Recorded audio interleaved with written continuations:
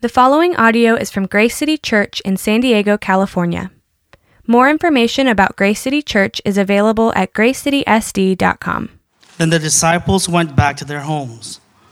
But Mary stood weeping outside the tomb, and as she wept, she stooped to look into the tomb. And she saw two angels in white, sitting where the body of Jesus had lain, one at the head and one at the feet. They said to her, "Woman, why are you weeping?" She said to them, "They have taken away my Lord, and I do not know where they have laid him." Having said this, she turned around and saw Jesus standing, but she did not know that it was Jesus.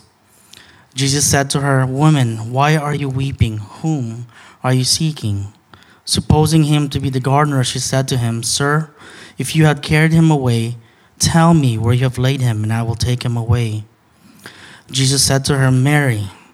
She turned and said to him in Aramaic, "Rabboni," which means teacher. Jesus said to her, Do not cling to me, for I have not yet ascended to the Father. But go to my brothers and say to them, I am ascending to my Father and your Father, to my God and your God." Mary Magdalene went and announced to the disciples, "I have seen the Lord," and that he had said these things to her. Let's pray. Father, as we pray and as we read your text, your holy text, Lord, may our hearts be opened. May our ears be ready to listen and understand. And may your Holy Spirit give us a discernment and wisdom to hear. Lord, may you give us a posture of humility to know that all of this exists because of you. All of this terminate to you. Everything that we have, everything that we are, is because of you and your gospel, Lord, the good news of Jesus Christ. This is the cornerstone of our faith. Jesus, we thank you for the sacrifice you have made. And I pray, as a church, that we are ready to listen. May we be encouraged and loved and embraced by your grace and truth. And we pray this together in Jesus' name. Amen. Amen. Thanks, Ryan. Hey, good morning, everyone. Happy Resurrection Sunday. We get to celebrate what Jesus has done. And if you're new to Grace City this morning, my name is Randall. I'm the pastor here. And I just want to thank you for joining us. For our church, one of the things that we say is the vision is to be a church for our city that seeks new life in Jesus. And we planted about 7 years ago, and to see opportunities like yesterday with the Burmese refugees and being able to serve our city, it was a beautiful time to be together. And I was able to take my 3 kids, and so I have a 12-year-old and a 10-year-old and an 8-year-old, and I got to take them out there to serve alongside the volunteers there. And it was so cool because afterwards they just turned to me and they said, "Dad, that was so great, just to be able to help other people." And so, for our church to be a church for our city that seeks new life in Jesus, I saw that yesterday. And so I just want to say thank you to the volunteers and different people who came out yesterday, because that's what the church is. And so on this Resurrection Sunday, our text today is from John 20. We're looking at verses 10 through 18.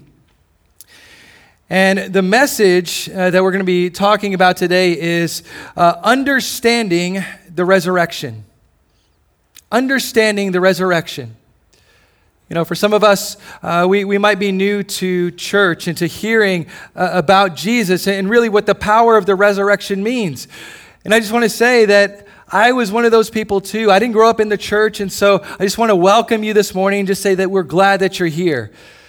It wasn't until I was 16 years old that God grabbed a hold of my heart and started to help me to understand His Word. And so I'm excited this morning to go through this and really look at what it means to understand the resurrection.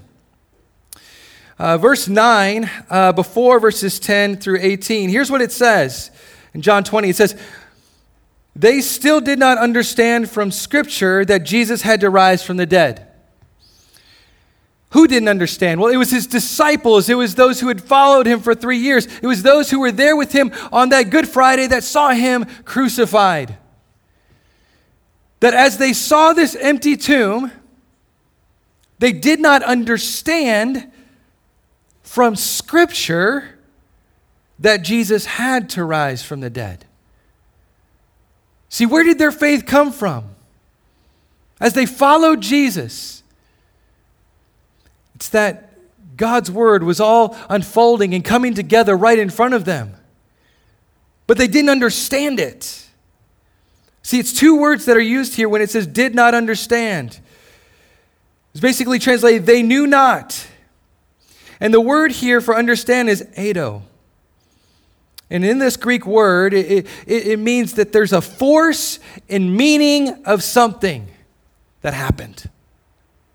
There's a force and meaning behind what they're seeing. And that force and that meaning had not impacted them quite yet. There's a biographer that wrote about this pastor. His name is R.W. Dale. And in the biography, he documented a time when this pastor was writing his Easter sermon. And as he's writing this Easter sermon, he understood the resurrection for the first time. You say he's a pastor. But for this individual, he understood it for the first time. And here's what the biographer writes about R.W. Dale. He says, the thought of the risen Lord broke in upon him as it had never done before. Christ is alive, he said to himself. Alive. And then pause. Alive. Can that really be true? He got up and walked around repeating, Christ is living, Christ is living. It was to him a new discovery. He thought all along that he had believed it, but not until that moment did he feel sure about it. He said, my people, the people that I shepherd, shall know it. I will preach about it again and again until they believe it as I do now. See, friends, this is the gospel. See, we never get past this message that Jesus is alive, that he rose from the dead. But why did he die? For our sins. There was a purpose, there was a reason behind it. And for many of us, we might have grown up in church or we might have heard this message before. But my prayer as I was preparing this week was that it would hit us afresh. That the gospel message and the goodness of Jesus would hit us afresh this morning as it did for R.W. Dale that day. See, what this does is it reminds us that there's really two parts when we start to think about the resurrection, that there's this part where there's a historical aspect to the resurrection. We ask, is Jesus' resurrection true? And for us, we might believe with their minds, right? There's a part of us where we break this down. But there's also a second part to it, but not just being historical, but is it the heart that's being impacted? Because if it's true, what does it mean for us? What does it mean for me? What does it mean for you? See, I don't have time to go through all the reasoning behind why the resurrection is historically true, and I believe that it is true. And I can point you to some helpful resources after the service is done. If you're very interested in this, I would love to help you. But I want us to think on this. The Apostle Paul said in 1 Corinthians 15 that Christianity, the message of Christianity, either rises or falls on Jesus' historical resurrection. It either rises or falls on Jesus' historical resurrection. In 1 Corinthians 15, verse 14, he says, and if Christ has not been raised, then our preaching, what I'm doing right now, is in vain, and your faith is in vain. But verse 19, if in Christ we have hope in this life only, we are of all people most to be pitied. See, the Apostle Paul is saying that everything hinges on this resurrection happening. Jesus' resurrection is crucial. Professor of modern history at Oxford, Thomas Arnold, once said, no one fact in the history of mankind is proved by better and fuller evidence of every sort than the fact that Christ died and rose from the dead. Again, another Oxford and Cambridge professor and famed author, C.S. Lewis, once said, "I have been reading poems, romances, vision literature, legends, myths all my life. I know what they are like. I know that not one of them is like this." He's talking about Matthew, Mark, Luke, and John. Of these gospel texts, there are only two possible views. Either this is reportage, right? He's reporting what's happening, pretty close up to the facts, or else some unknown writer in the 2nd century without known predecessors or successors suddenly anticipated the whole technique of modern, novelistic, realistic narrative.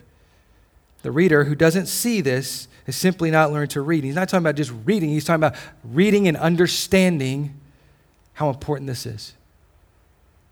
Right there is something that happened 2,000 years ago.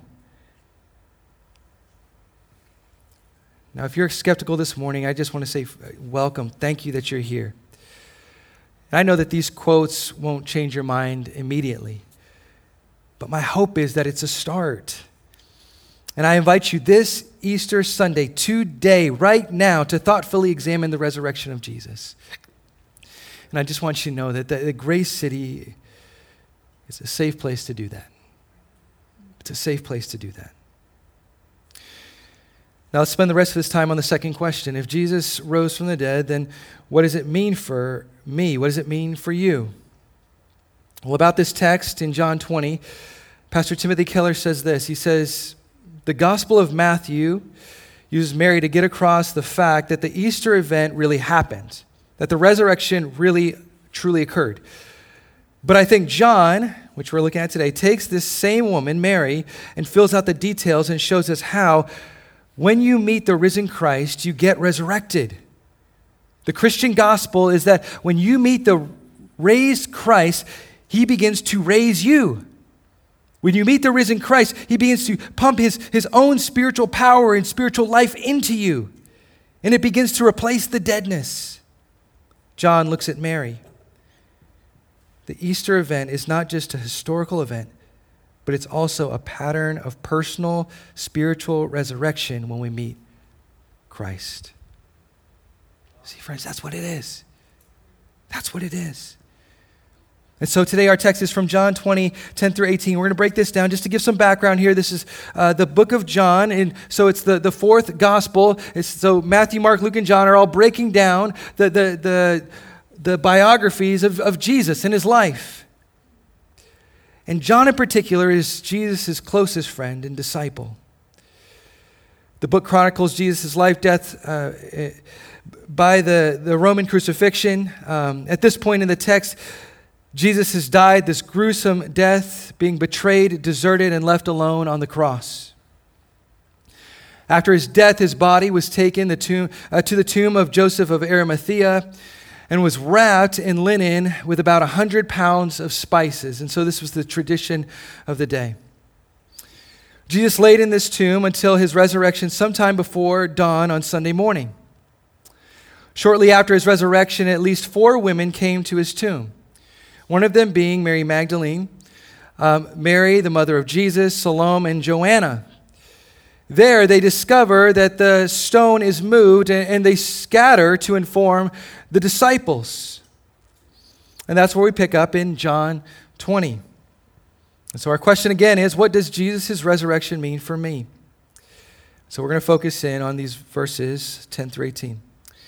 Now, to understand the resurrection, we must see the invitation to 3 things. Number 1, come near. Number 2, hold tightly. Number 3, leave changed. Come near, hold tightly, leave changed. Now let's look at the first part, the come near. We're actually going to look at verses 10 through 14. Here's what it says. Then the disciples went back to their homes, but Mary stood weeping outside the tomb. And as she wept, she stooped to look into the tomb. And she saw 2 angels in white sitting where the body of Jesus had lain, one at the head, one at the feet. They said to her, "Woman, why are you weeping?" She said to them, "They have taken away my Lord, and I do not know where they have laid him." Now about Mary, just to give a little synopsis of her life. Mary was an outcast. Mary was someone who, at one point, Jesus had, in Luke 8, it says a little bit about her, had casted out 7 demons. She was someone who was on the outs as far as her profession. She was a prostitute. And so this was literally the least likely person that Jesus has invited in and said, come and follow me. And so again, if you feel like you don't belong here, or like you're kind of on the outs, or maybe you're excluded from being that person that would come to church, I just want you to know that there's people that have been invited in that the society would have said, no. Jesus has invited her in. Commentator Kent Hughes really gives us a helpful glimpse into Mary's situation that's happening in this particular text and really what she's going through. Here's what he says. He says, Mary was standing outside the tomb, alone, uninformed, and weeping. More accurately, she was sobbing and wailing, because the word used in verse 11 is the same used to describe the mourners at Lazarus' grave. This was the traditional Eastern death wail, and it came from the depths of her broken heart. Jesus had cast 7 devils from Mary. She had sinned much. She had forgiven much, and she loved much. Her heart was so indescribable anguish. On top of the horror of his death came this last indignity. They had taken his body and were undoubtedly going to make further sport of him. So I want you to put yourself into Mary Magdalene's shoes here. She's just seen Jesus, who she's followed, who has changed her life, now come to the tomb and just to pay respects to him. To come near just one more time. And now she sees that the stone has been removed. She doesn't understand what's happening here. And she thinks in her mind possibly one more time that maybe the Roman soldiers had just taken Jesus' body and they're just mocking him again. Do you see the brokenheartedness of what's happening here for this woman? She's in anguish. She's in despair. But look what happens next.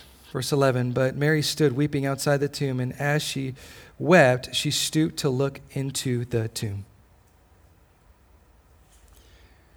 Right, what we find in verse 10 is that the disciples that she had told about this stone being removed had long gone. They're in their homes now.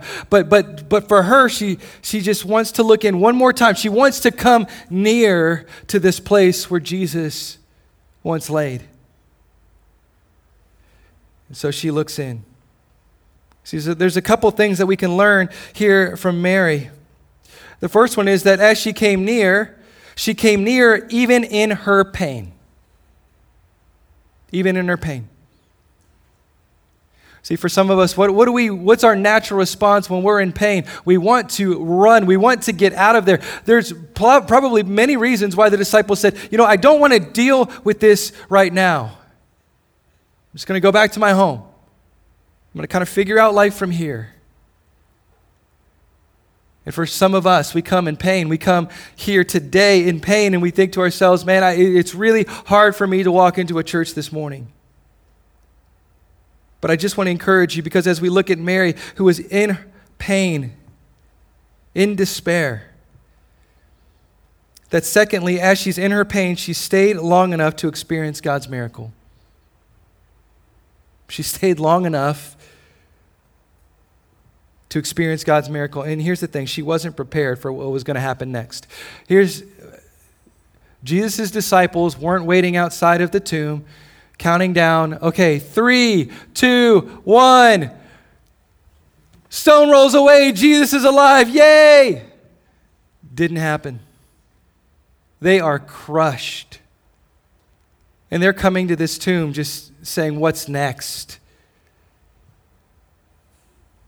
But she's unprepared for what's happening next, because she saw 2 angels in white sitting where the body of Jesus lay, one at the head, one at the feet.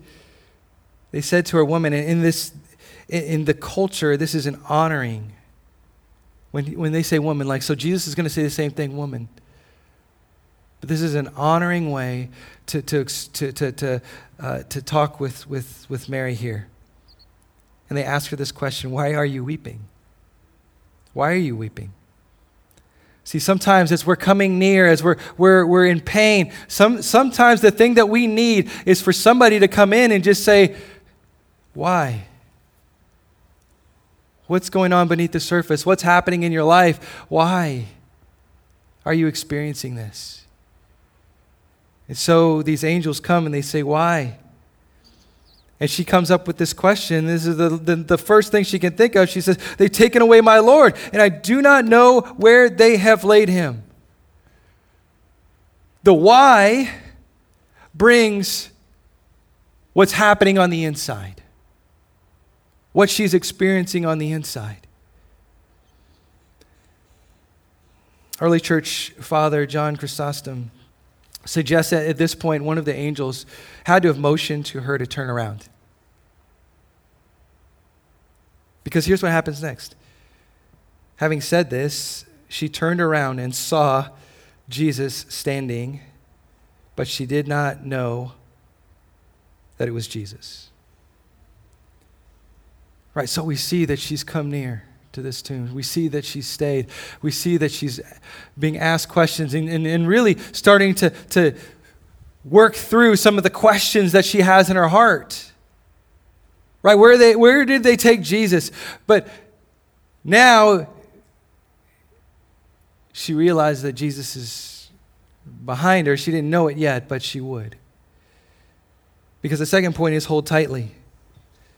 Now this is verses 15 through 17. Jesus said to her, woman, why are you weeping? Whom are you seeking? Supposing him to be the gardener, she said to him, Sir, if you have carried him away, tell me where you have laid him, and I will take him away. Jesus said to her, Mary. She turned and said to him in Aramaic, Rabboni, which means teacher. Jesus said to her, do not cling to me, for I have not yet ascended to the Father. Friends, what's happening here? What's going on? Well, first, she doesn't know who Jesus is. And there could be many reasons for this. It could be like in Luke 24, as these disciples are going down the road and Jesus is talking with them, and then all of a sudden the veil is taken away and they see that it's Jesus that's walking with them and talking with them. There could be many reasons. We see that she was weeping. And maybe she just couldn't recognize through the tears and through the redness of eyes that who it was that was standing there. She was supposing that it was the gardener. Again, there's probably many reasons, but she says, Sir, if you've carried him away, tell me where you have laid him. See, this exposed who she was really seeking, who she really cared about. It was Jesus. And so she doesn't know who he is. But here's the other aspect that we see in this text. Jesus knows who she is. She didn't know it was him. Right? In the chaos and all the things that were going on in her life, she couldn't really see clearly enough who it was that was standing in front of her. But you know who knew who she was? Jesus did. Because he said to her, Mary. And from this, just saying her name, it was like the snap of the fingers, the veil is taken away. She turned and said to him in Aramaic, Rabboni, which means teacher. She knew who it was. Again, commentator Ken Hughes says this. He says, it's very significant that here, as in the other three Gospels, Christ first appears to the woman Mary Magdalene. Not an apostle, not to the great in society or in the church, but to a particular woman. Christ appeared first to one who was in the culture of the time, was oppressed, a woman who has known great sin. What a great comfort it should be to us that Christ comes first to the poor in spirit. To the poor in spirit. to the lowly in heart, who is it that Christ comes to? Who is it that Christ meets like this? You see, as she stayed by the tomb long enough, she gets to experience this. It wasn't the disciples who first experienced this. It was her. Would have been lowest of society. Jesus came to her. And what does she do? She holds tightly to him. Do you see it? Jesus said to her, "Do not cling to me." Can you imagine this moment as she sees her friend, her Lord, her Savior coming, and he's not this beaten up Jesus like she saw on Friday, but he's a resurrected, glorified Jesus. Like she's never seen him before. She couldn't recognize him. And she clings to him tightly. And Jesus says, "Do not cling to me, for I have not yet ascended to the Father." Why does she cling so tight? Because she's lost him. She lost him on Friday. And she doesn't want to lose him again. And here's the theological part. But what is Jesus saying as he says, "I have not yet ascended to the Father"? He's saying, you know me in this way. You know me next to you. That's how you know me. You know my presence like this, but you're going to experience me in a new way because I'm going to the Father. And here's the thing. Like you lost me on Friday, you'll never lose me again. I'll be in your life every day. I'll always be with you. See, in Matthew 28:20, Jesus says this to his disciples, to his followers. He says, "And surely I am with you always to the very end of the age." See, what she knew, her mind was just being blown in this moment because she'd never experienced this before. Do you see how much we need this? Do you see how much your heart needs this? There's a movie that came out a few years ago. It's called Fantastic Beasts and Where to Find Them. And it's based off of the Harry Potter series. There's a lot of different iterations. And in there, there's a character named Jacob. And Jacob is this man with a dream. His dream is to start a bakery, but gets pulled into this magical world unexpectedly. And in this world, he meets the love of his life. And at the end, he's told, don't talk about what you've experienced in this place. You can't tell anybody. And he stands at the end, and don't tell me you're going to go watch this on Netflix tonight. You're like, you ruined the ending for me. No, you did not have that on the list of like things you're going to watch tonight. So I'm just going to tell you what happens at the end of this. But tell me I've ruined this for you, okay? What happens is he's standing in this magical rain that erases his memory of everything that happens in this person that he had fallen in love with, Queenie. And he's alone. He's just standing in the rain, and he's just like, all of it's coming on him. He's just looking up, and all of the memories that he has are just being taken away. But this woman, Queenie, comes up and she embraces him one more time. She embraces him. And he opens his eyes, and he's just standing there like this. But he opens his eyes, and there's no one there. There's no one there. And friends, I want to tell you, because of the garden, because of sin entering this world, there was a separation that happened between us and God. There was a deadness that happened in our hearts, in our lives, where we have this memory trace, if you will, of what life was supposed to be. That there was arms that were wrapped around us that were there but aren't there anymore. See, this is powerful because in some way there's a missing relationship that we all have Blaise Pascal said it like this. He says, what else does this craving and this helplessness proclaim but that there was once in man a true happiness, of which all that now remains is the empty print and trace. This he tries in vain to fill with everything around him, seeking in things that are not there to the help he cannot find in those that are, though none can help, since his infinite abyss can be filled only with an infinite and immutable object, in other words, by God himself. See, friends, what is it when we're standing there feeling like there's a relationship that's broken, that we had, but has been separated, that we were meant for and we were made for? That's why Jesus came. That's why he came. And from this, verse 17 through 18, leave changed. But go to my brothers and say to them, I am ascending to my Father and your Father, to my God and your God. Mary Magdalene went and announced to the disciples, I've seen the Lord, and that he had said these things to her.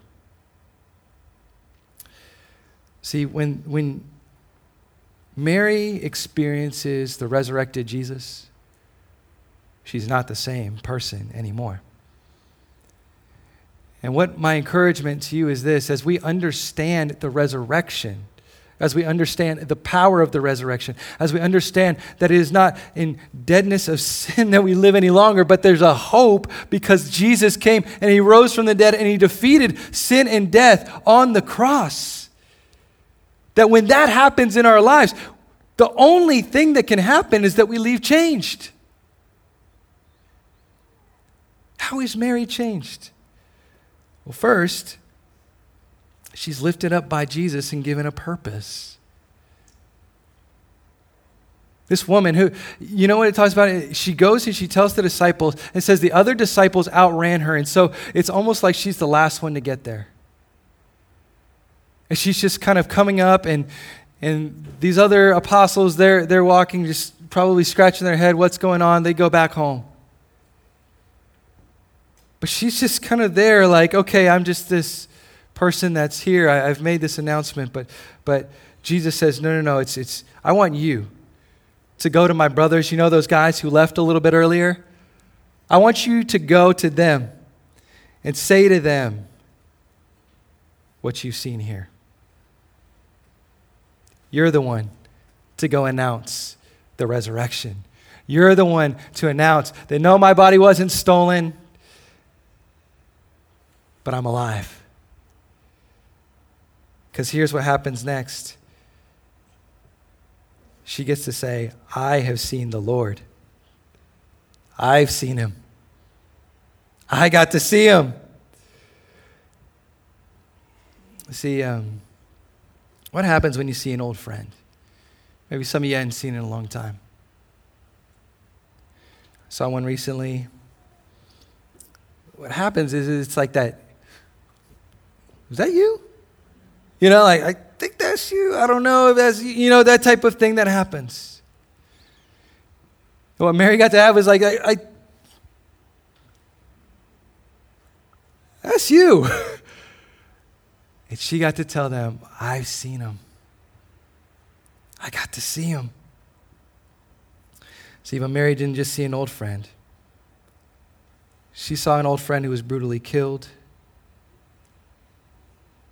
And he's not a beat up and bloody Jesus anymore. He's in a resurrected state. And this changed her. This changed her. And friends, this changes us. Friends, when you don't get stuck on the bloody sacrifice of Friday and you move towards Sunday and you start to see that there's a resurrected Jesus on the other side, it starts to change you. See, because some of us, we just feel hopeless and we come to the foot of the cross and we just feel like it's over. It's over. Some of us are stuck today feeling like life's over, everything's done. And friends, you're in the wrong place. Come over to the tomb. Come look inside. Come near and see what happened. Look at the linens. Look at everything that's laying there. And turn around and see that there's a resurrected Jesus. Have you encountered the living Jesus? This will change you. Just some quick takeaways. Has the joy of the resurrection hit your heart? Here's the first question. Number one, are you willing to stay? I know you're here today, but are you willing to stay? It's not just a one-time event a year. Friends, I want to tell you, we preach the cross every week. We preach the gospel every week. And we will point you to Jesus every week. And as you continually grow in your understanding of who he is, and you start to see more and more of what he's done for you, the question is, are you willing to stay long enough to experience the miracle that can happen in your heart, where he takes you from death to life? Because it's him who does it. Jesus does that. So are you willing to stay? Number two, are you willing to ask questions? You see what happens for Mary? She starts to ask some questions. Like, even if they didn't make sense, because she's so distraught. But are you just willing to ask some questions? Because it's okay to ask questions. And secondly, are you willing to open up and listen? Open up and start to see that, wow, could this be true? Could he have risen from the dead? I've looked at the facts. I've done some research. I studied. Okay, I want to know more about this, because I believe that God will change your heart. See, friends, here's the gospel today. It's when we understand that what happened on Friday is the culmination of the ugliness of sin. That we took the one pure, perfect life and brutally destroyed it. Right? Jesus beaten beyond recognition. As I was watching The Passion of the Christ last night, my wife came in. It was the first time she'd seen it. She says, why is it so brutal? Why is it so bloody? And friends, it was on that cross that we see the ugliness of sin. Jesus carried it upon his shoulders. Friends, sin is dark and ugly. And it tried to erase Jesus' name. It tried to erase him from the earth. Like we looked at in Isaiah 53, it tried to erase him and basically say, we're done with you. We're finished with Jesus. We don't have to deal with him anymore. We tried to tuck him away in a tomb. But 3 days later, a resurrected Jesus comes out of the tomb and says Mary's name. You know how important that is? When Jesus says your name. What did the man hanging on the cross in the book of Luke, the thief next to Jesus, say? He said, would you just remember me?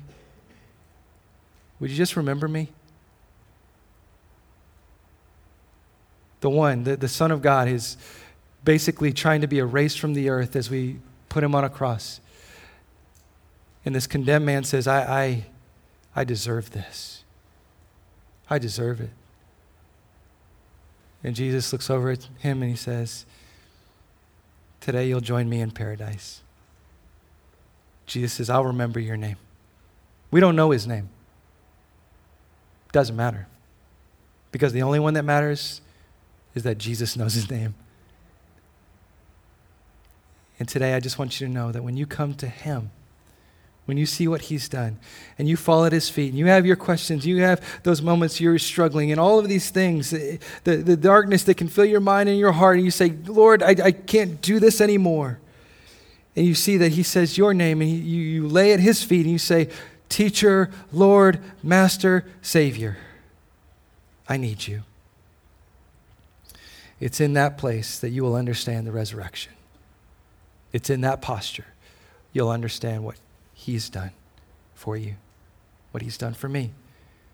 Friends, and that's the message of the gospel, that he took our sin on himself, what we deserved, and said, I'll give you grace.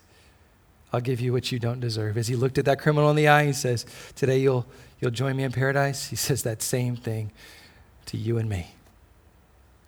So let's look at Christ today and what he's done. Let's pray. Jesus, we thank you for the grace that you've offered us. We thank you for the goodness of this gospel message that you've given us. And we thank you that you've given us this historical record of Mary Magdalene, that she was impacted so greatly by what you did for her. And so, Lord, I pray that if we are struggling and confused and feel like we don't have purpose or meaning or don't know who you are, that, Lord, you through your power and through your strength, speak to us today, to our hearts, through this good message of your word. I pray this in Jesus' name. Amen. Thank you for listening to this resource from Grace City Church. If you found this helpful, feel free to share it and enjoy more resources at gracecitysd.com. Grace City Church exists to equip people with the gospel for everyday life.